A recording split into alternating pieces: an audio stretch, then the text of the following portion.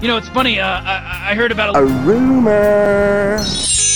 The rumor that I heard is that Elon Musk is on thin ice in European countries because Elon Musk, the new head of Twitter or X, whatever you call this site, apparently Twitter is leading every other social media site in disinformation. If you see any breaking news or headlines on Twitter, 67% of the time, it is wrong or false info. And European governments are sick of Elon Musk's shortcomings as a CEO of Tesla and as a CEO of Twitter. So they're going to see how Twitter's handled in the future because that social media site may be banned overseas. And if it's banned overseas, it's only a short amount of time before it's banned in the United States. But that's just the rumor that I heard. You were banned from the United States. Uh-oh!